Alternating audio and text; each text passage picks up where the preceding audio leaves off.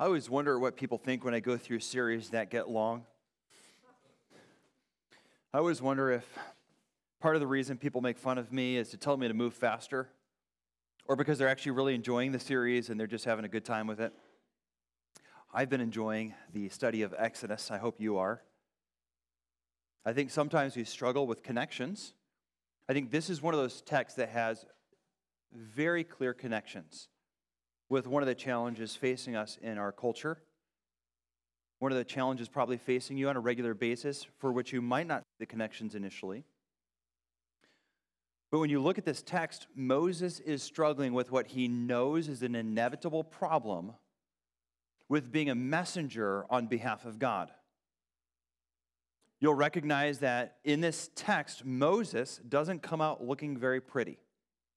I think that might be too quick of an analysis by many of us. When you look in verse 1 with me, let me go ahead and read it just to introduce the text a little bit for you. God has just commissioned him, told him to go to Egypt. Moses answers, "But behold, they will not believe me or listen to my voice, for they will say, 'The Lord did not appear to you.'" Moses recognizes, I think, the tension that many people have with Christian faith. Moses is going to go to Israel. At this point, he's about an 80-year-old man. His brother is 83, and we know by the end of the text, his brother will be sent to go with him. And he's going to walk to some 2 million people and say, "Hey, this burning bush talked to me. And from that bush, the voice of God told me to come and lead you out." And they're supposed to all believe. So if some 80-year-old person came into your life and said, "Let me tell you God's will. I've heard the voice of God. You should do this." Now, if we just pause there, I want you to consider what God is asking of Israel. As a loose tribe of people, they have no civic unity. They have no governmental leadership that's joining them together under common laws. They're a band of people who shares the ethnic heritage from Jacob. They've been unified somewhat by persecution because Pharaoh has united them, both geographically in certain areas as well as by persecution, alienating them from out of Egypt unto themselves. So there's probably more unity because of Pharaoh's persecution than less. But in order to speak out against Pharaoh, in fact, go back with me to chapter 3. Look in verse 18. In contrast to the text that we've just read, verse 18 says, "They will listen to your voice, and you and the elders of Israel shall go to the king of Egypt and say to him, 'The Lord, the God of the Hebrews, has met with us, and now please let us go 3 days, journey into the wilderness, that we may sacrifice to the Lord our God.'" So the elders, without having heard from God, are going to go with Moses, confront the most powerful leader of the most powerful nation in this area, who's got a military army and already has a proverbial axe to grind against these people. And they're going to stand up to him, risk both life and family, and all they have is the word of 2 80-plus-year-old men. And when they stand against Pharaoh, they don't just risk military oppression, they risk slavery oppression as well as the infanticide that is currently going on being intensified. They're a bunch of farmers and brick makers and bricklayers.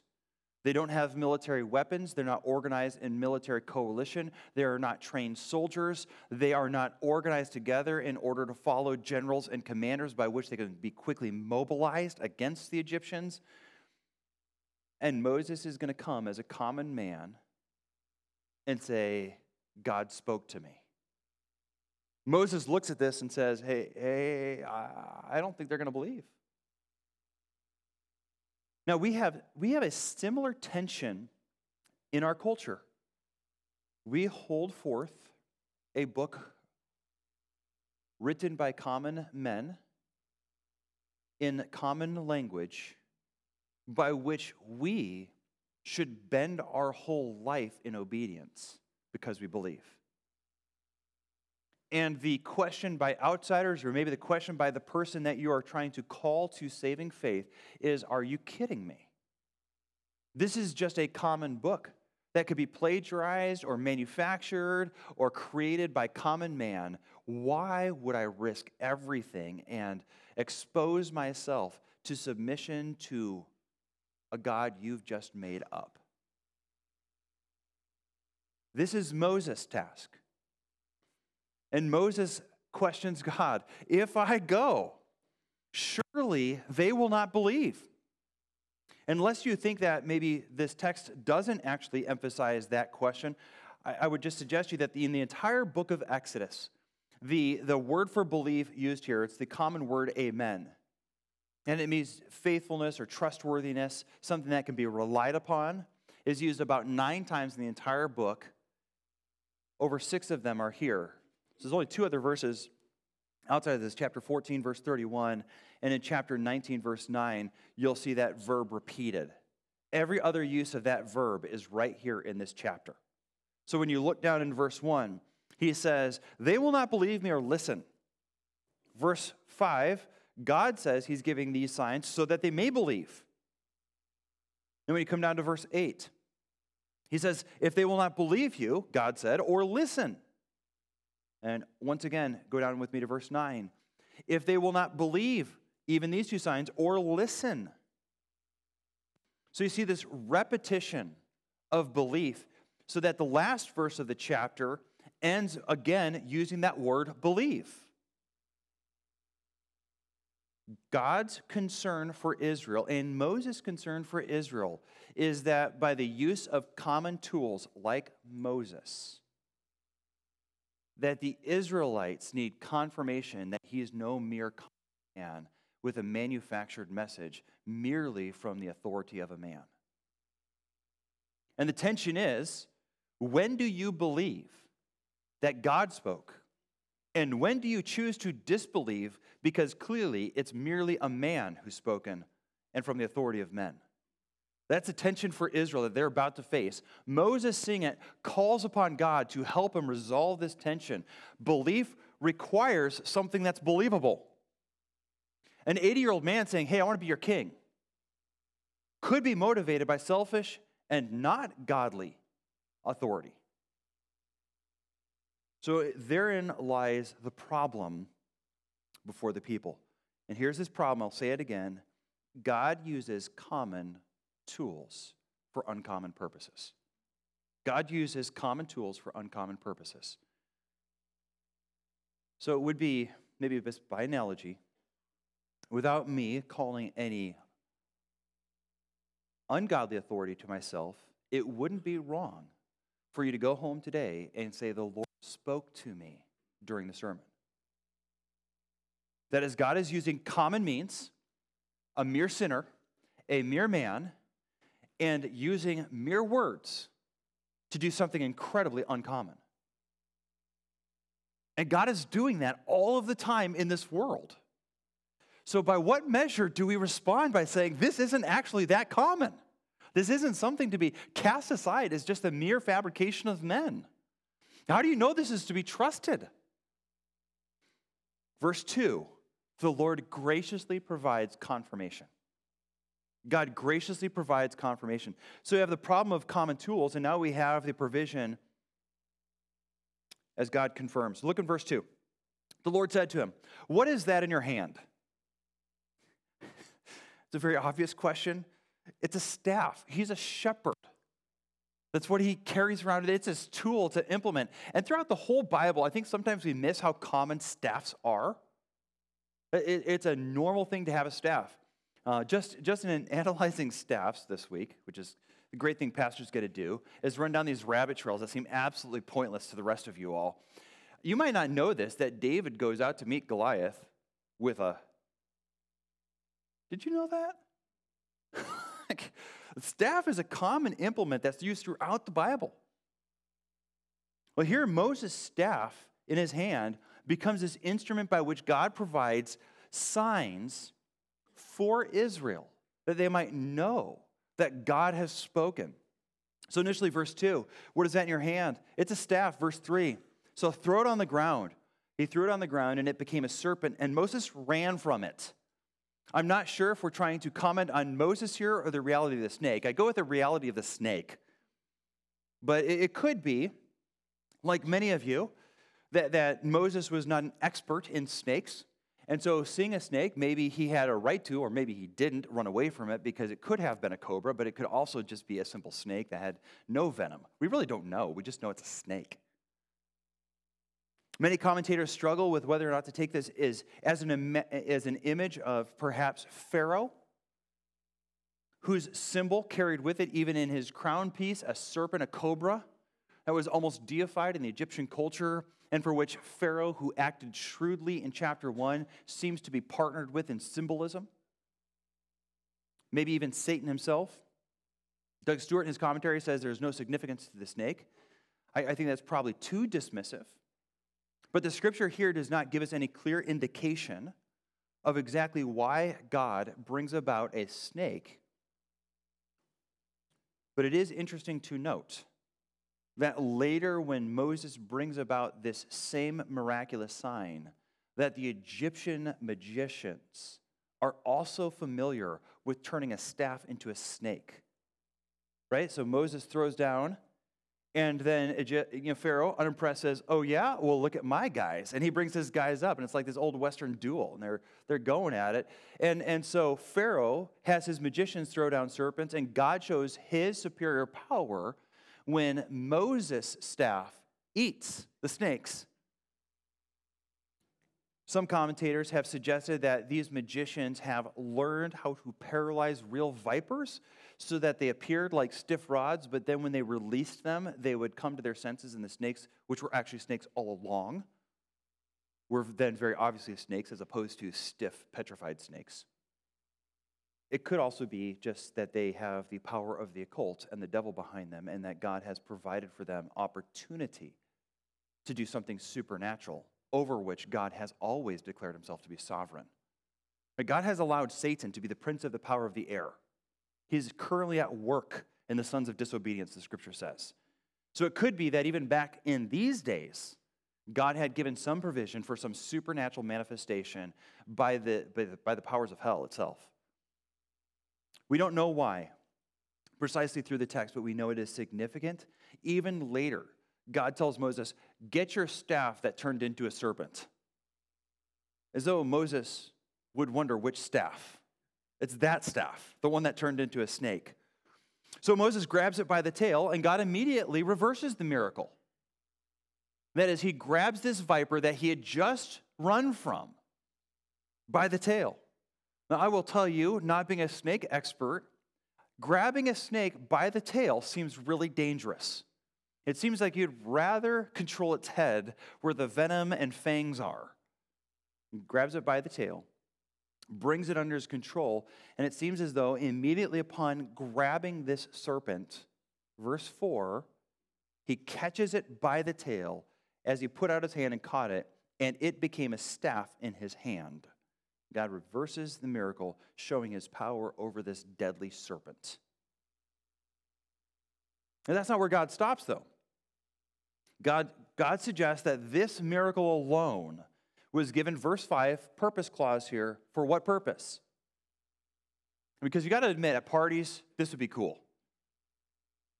I mean, this is a really amazing ability that God is granting Moses to do, but it's not for Moses. It's for what reason?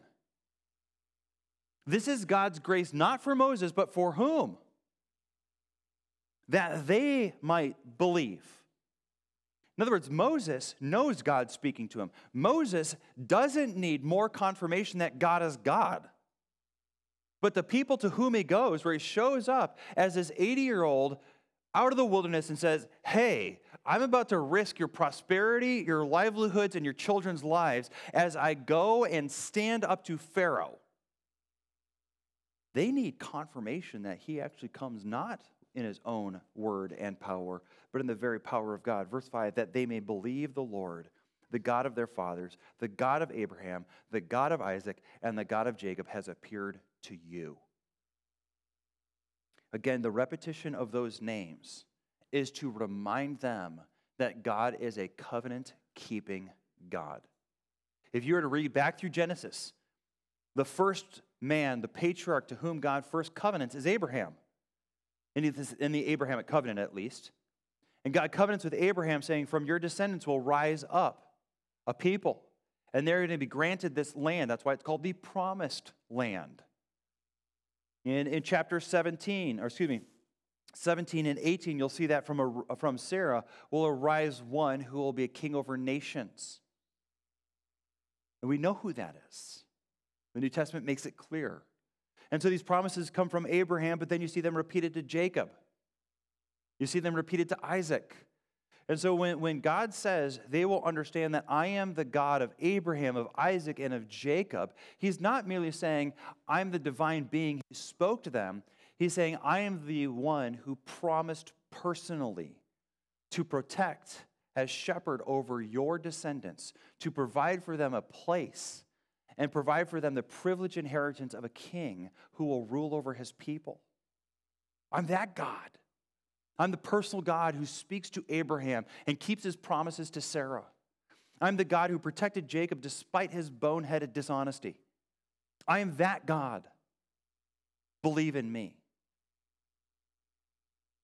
God doesn't stop there. In his grace, he gives a further sign. Look down with me in verse 6. Again, the Lord said to him, put your hand inside your cloak. Probably something like putting it in his vest pocket. But Moses does this. And he put his hand inside his cloak. And when he took it out, behold, this hand was leprous like snow. That had to be a frustrating moment for Moses. Like, okay, I'll put my hand in my jacket. I pull it out, and now I have a death sentence. Thank you, God. I don't know what was going through Moses' mind. But leprosy is kind of a catch-all word. We have it today that we use. I think it's something called Hennessy's disease. But probably it's more of a catch-all idea for a skin disease. And in the Old Testament, it usually indicated both sin and a death sentence upon the person who had it. The Old Testament world was terrified of these diseases. They would say far away. So we would read through the Old Testament, there's circumscribed laws for how to deal with infectious diseases. And what do? Forgive the little aside here, but just for sake of reason in our culture, because we got it so wrong, you quarantine people who are sick. Not every person who has a pulse. And you quarantine them because being sick, they might infect people who are whole. So that when someone got leprosy in Egypt or in Israel, they had to stay far away from the healthy community. And God uses that as leverage, as a teaching point, to suggest that sin also is very communicable. For the church or the people of Israel to tolerate people who are in clear sin is for them to risk the sin being looked upon lightly and spreading through the community and thereby defiling more. Moses pulls his hand out and sees it's leprous. It's not only a death sentence, it's a declaration that he's unclean to be around others. He puts his hand back in his jacket, if you continue reading with me. Excuse me, back in his robe. I'm wearing a jacket, he wasn't. Look again in verse 7. When he took it out, behold, it was restored like the rest of his flesh. So he pulls it out, and it's once again clean. God declaring in no uncertain terms to Moses, while a death sentence was on you, while an incurable disease was upon you that no human doctor can fix, it is nothing for me to bring about instantaneous healing and wholeness from a disease that is a death sentence for the rest of the world. So Moses not only has the declaration of God's power over serpents that can kill, he has the declaration that God, unlike the other gods, and in reference to that, leprosy was seen as a judgment by the gods. So for an Egyptian to get leprosy, they would see the gods' displeasure, and their hope was to go to the gods and appeal to them for healing. Moses puts his hand in and pulls it out, and it's miraculously healed. But there's a third miracle. Before we get too far, look at how God introduces that miracle. In verse 8, If they will not believe you, God said, or listen to the first sign, they may believe the latter sign. All right, so he's kind of introducing on the backside of that second miracle, hey, the first one should work. But in case it doesn't, and they need a second one, the leprosy will do it. And you keep reading in verse 9, if they will not believe even these two signs or listen to your voice, you shall take some water from the Nile, pour it on the dry ground, and the water that you shall take from the Nile will become blood on the dry ground. So once again, we have a third miracle. This one is a little bit different in some ways. It requires the water of the Nile. Moses doesn't have water with him from the Nile. But when he gets to the Nile River, he has to take water out of it, and God will miraculously turn this into blood. I would just again suggest to you that the significance is probably not lost on Moses. The Nile, which actually is at Hapi, which is a Egyptian god, is named for an Egyptian god, has also been the place of execution for all these infant boys.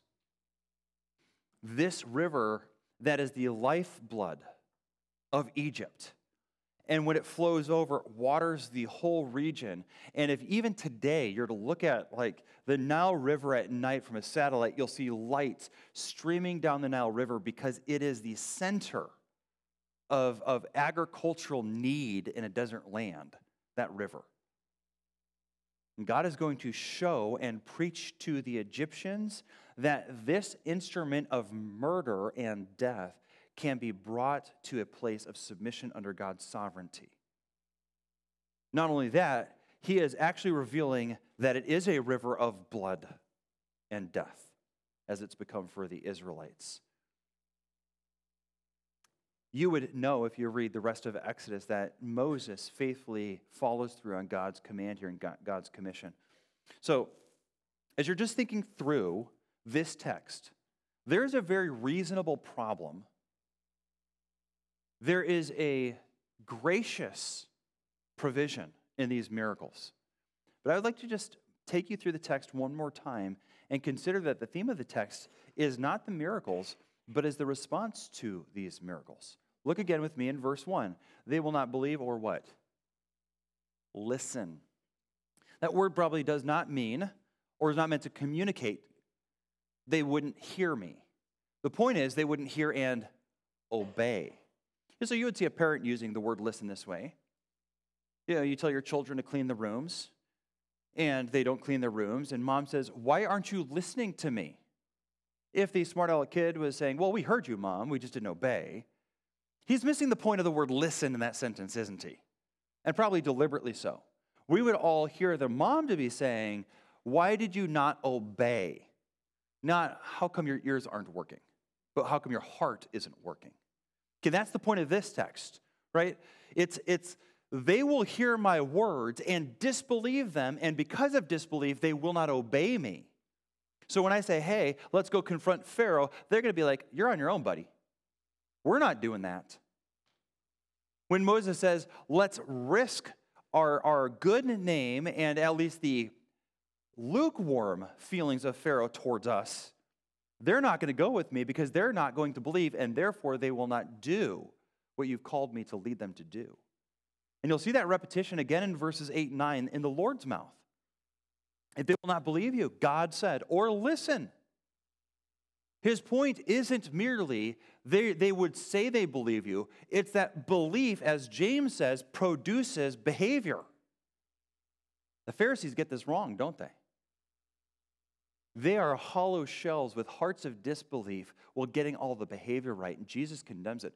That has never been the way we approach God.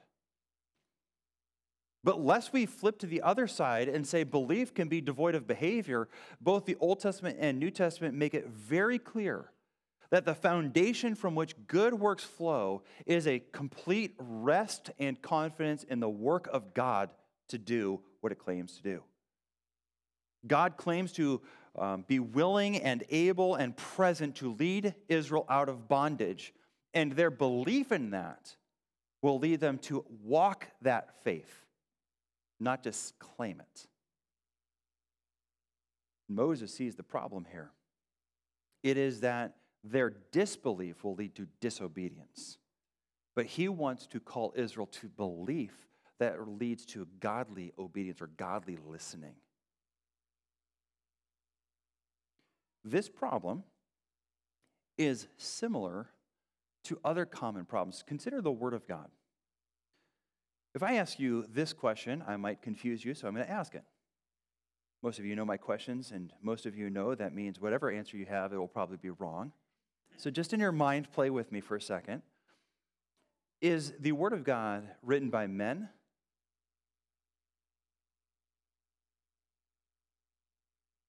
So we can see perhaps a secular mind saying it's merely men.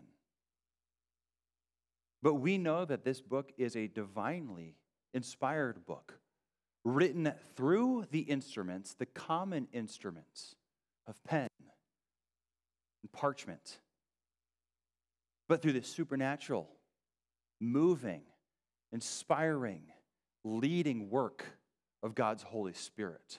So that at one and the same point, we could say something like this: Moses wrote chapter 4.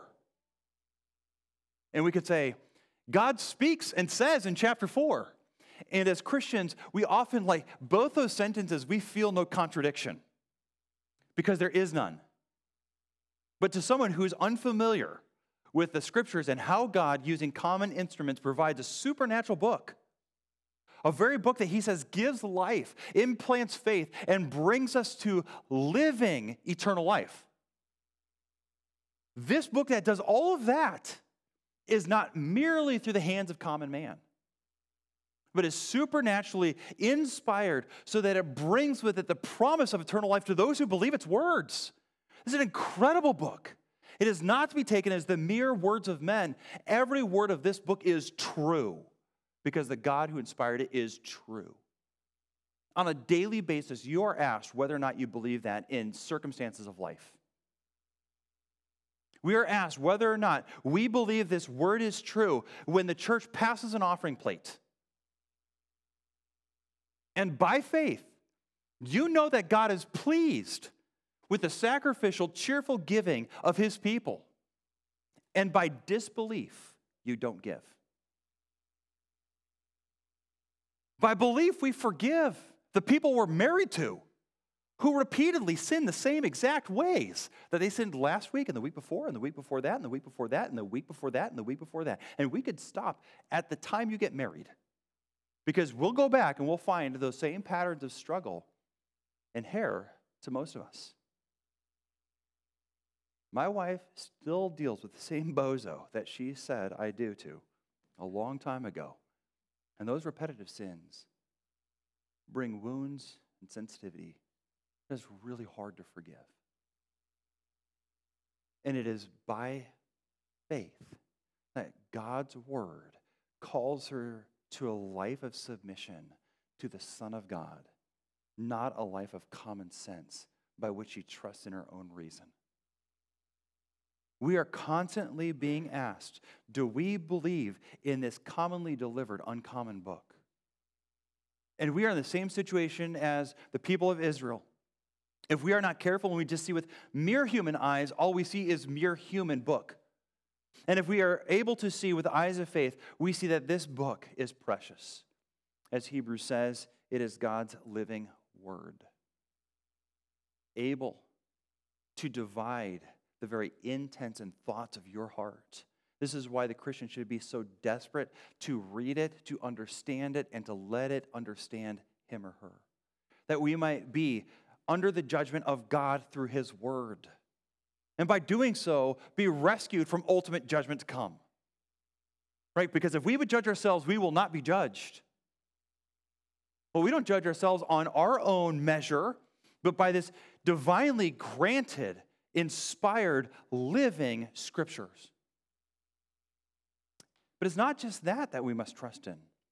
Going back to Genesis 1, God's program has always been that there would be a human agent that he would use as an instrument of his grace for his people, leading through the world at large.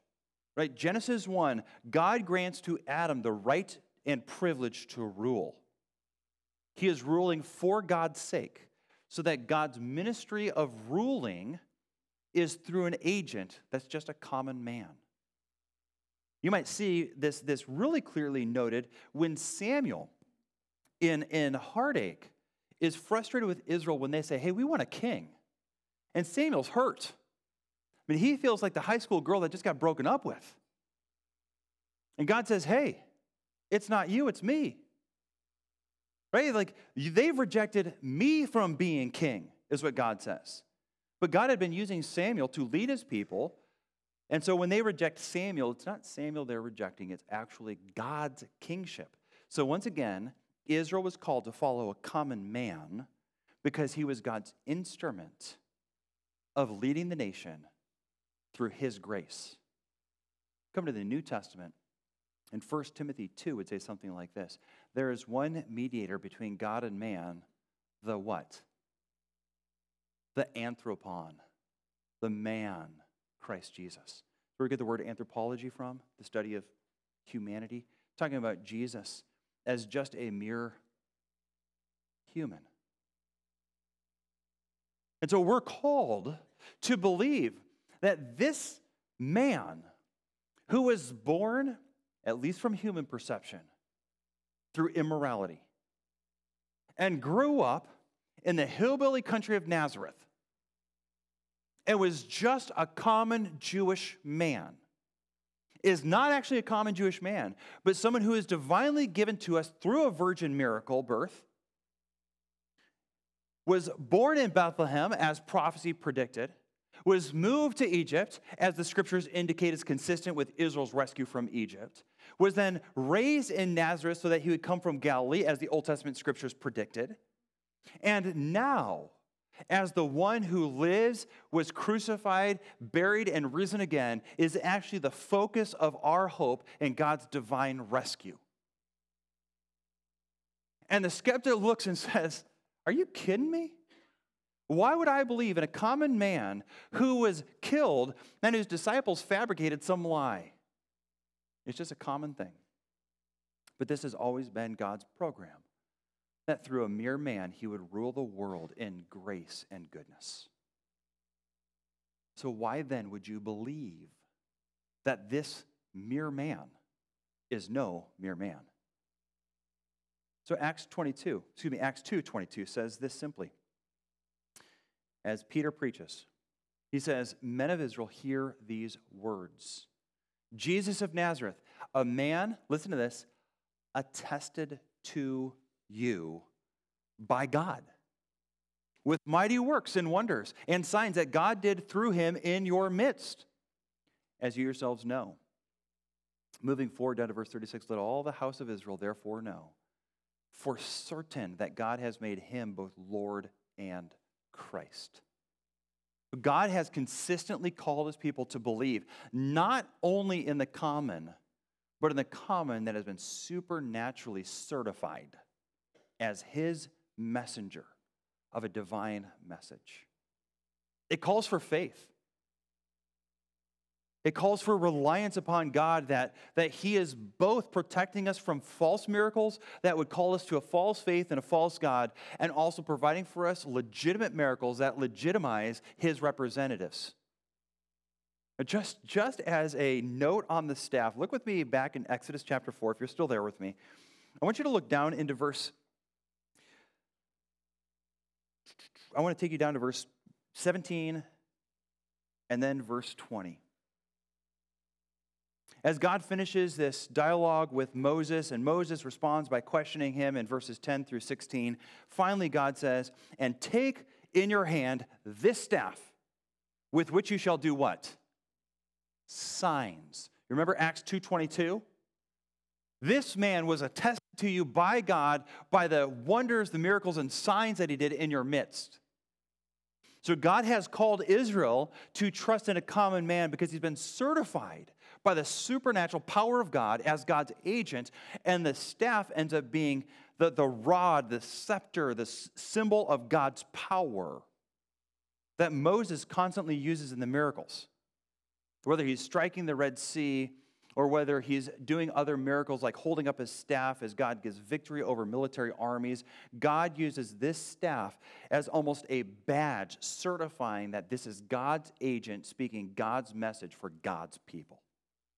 So look down at verse 20 with me. And Moses took the staff of whom? The staff of God. It hung up in the temple. Is that the right word? Hanged up in the temple? I don't know. I probably said that wrong. But it's up in the temple later as a symbol of God's work through Moses and Aaron to certify that they are God's agents. So we now have a scripture that has been delivered not through mere men.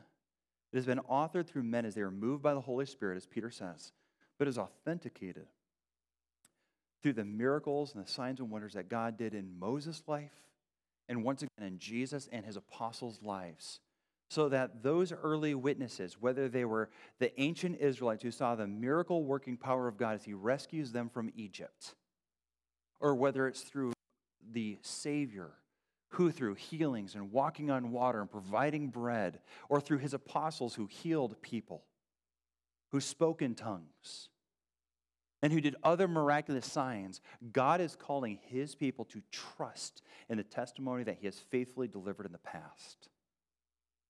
And here's what genuine trust looks like. This text makes it clear. We don't just believe, we believe and listen. So I just ask you all, do you walk as one who is desperate to hear God speak? That this book that can seem so common for you is a treasure of uncommon worth. Perhaps, like many, you can say you believe it, but throughout the week it is unread, unstudied, and unheard. And maybe just because as a dad of many children at home, there are times where I feel like I'm clear and I must have been heard, and the child doesn't move. This actually happened to me yesterday. I was like, hey, I'll leave the guilty party unnamed. Can you do this? And the child didn't move. Like, didn't move a hair. So you know what I did? I increased the volume because I assumed the best of my child. Said, hey. And it's like, what, Dad? You need to do this. Oh, okay. Went off and did it. You know, I think there are some times where we have a heart that perhaps is compliant and generally faith-filled. But if we don't actually hear God speak because we never open his word, we may not be disobedient. We're just neglectful. Listen, if this is God's living word that he has attested by signs and miracles, if it is the word of Christ, the servant who he attested is his glorious Lord and Christ for our sakes, how can it lie unused, unstudied, unknown for the Christian who says it's the living word of God? Read and know your scripture. And more than that, God has spoken to you. As you struggle with sins, can I call you to evaluate your life on the basis of faith? So we do not want to produce a church that's doing a whole bunch of checklist Christianity. That heartlessness has no place in a faithful Christian's life. So when you struggle with obedience, rather than saying, I need to do more and make a better to-do list because it's January, why don't you ask yourself where you're struggling to believe? So let me just explain what I mean by that. Perhaps you think that your children only listen to you when you yell. I think everything in Scripture to indicate you need to not yell at your children. That anger and rage and wrath and clamor are actually sin. And we're called not to do them. And yet, I know my children, if I speak with rage, will very quickly obey. And they'll be very concerned to pay attention.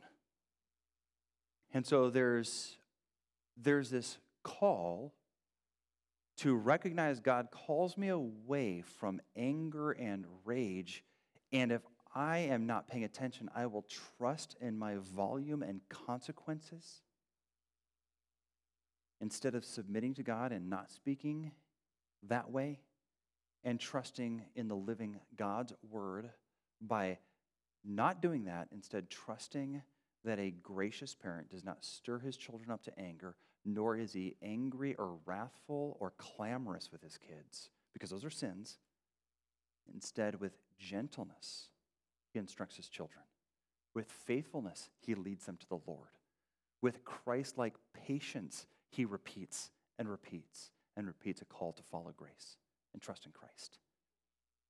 And so if I were to rewind that as an angry person who's like, man, why am I struggling with anger so much? Perhaps I can recognize that it is a subtle indication of faithlessness. But our world tells us, well, try harder, count to 10. Learn some disciplines, take a deep breath a couple times. Listen, those might be techniques, but if your heart isn't faith-filled, they're merely heartless techniques. God wants your heart, not just your behavior. Again, the text says, believe and then listen. That is, believing leads to obedience.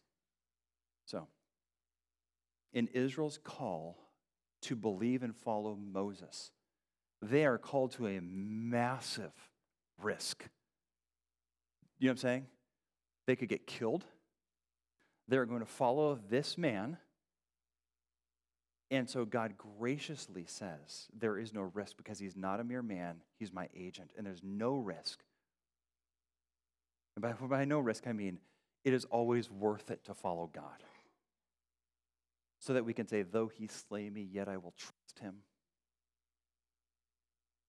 There might be great cost, but there's nothing truly risked for those who follow God. So as God calls Israel to this incredible expression of faith by trusting in a man who's going to lead them through political risk, military risk, risk of an ocean and being pinned against an army, risk of starvation in a desert, risk of just losing their children as they conquer the promised land, those would be human measures of risk. If we truly know that God is with us, there's no risk. Trust in God and follow him. If you are not following, it's probably a faith problem. It's not a try harder problem. Look for God to have attested his word. He does so and records it with perfection in his word. This is the living word of God. Believe it and obey it. Let's pray. Father, thank you so much for your word. I thank you for the conviction with which the authors identify for us those things that must be believed. I thank you that they remind us that we are not saved by our own efforts, but saved singularly by the grace that is through Jesus Christ. Father, I ask for everyone in this room, for their sakes, that you might turn their hearts to trust in Christ. Lord, where failure and despair have entered our hearts because we know that the power is not in us, and try as we might, we cannot save ourselves. For that person, Lord, I ask that you would turn their hearts to Christ, that they might trust in him and rest rather than work. For those of us who have rested in Christ, Lord, remind us that by doing more and trying harder, we do not gain saving favor, but rather by believing and confidently walking in Christ, we are motivated out of love and trust to serve him. Lord, help us to listen carefully to the precious life-giving words that you have delivered to us through the mouths and instrumentation of the prophets and the apostles. Father, I ask that you would strengthen our church to follow after Christ, that we might look like him, that we might honor him, that as we call him Lord, he might respond that we are truly his, because not only do we call him Lord, we obey him. Lord, I pray that you would sanctify your church. I ask that you would save those who are here who have yet to trust in this sweet truth that Jesus Christ has died to save sinners, to save them from the guilt as well as the penalty, the power of sin. All of that is forgiven for those who put their trust in Jesus Christ. Lord, we thank you again for giving us such a precious hope, a secure hope, and a trustworthy hope. In Jesus' name, amen.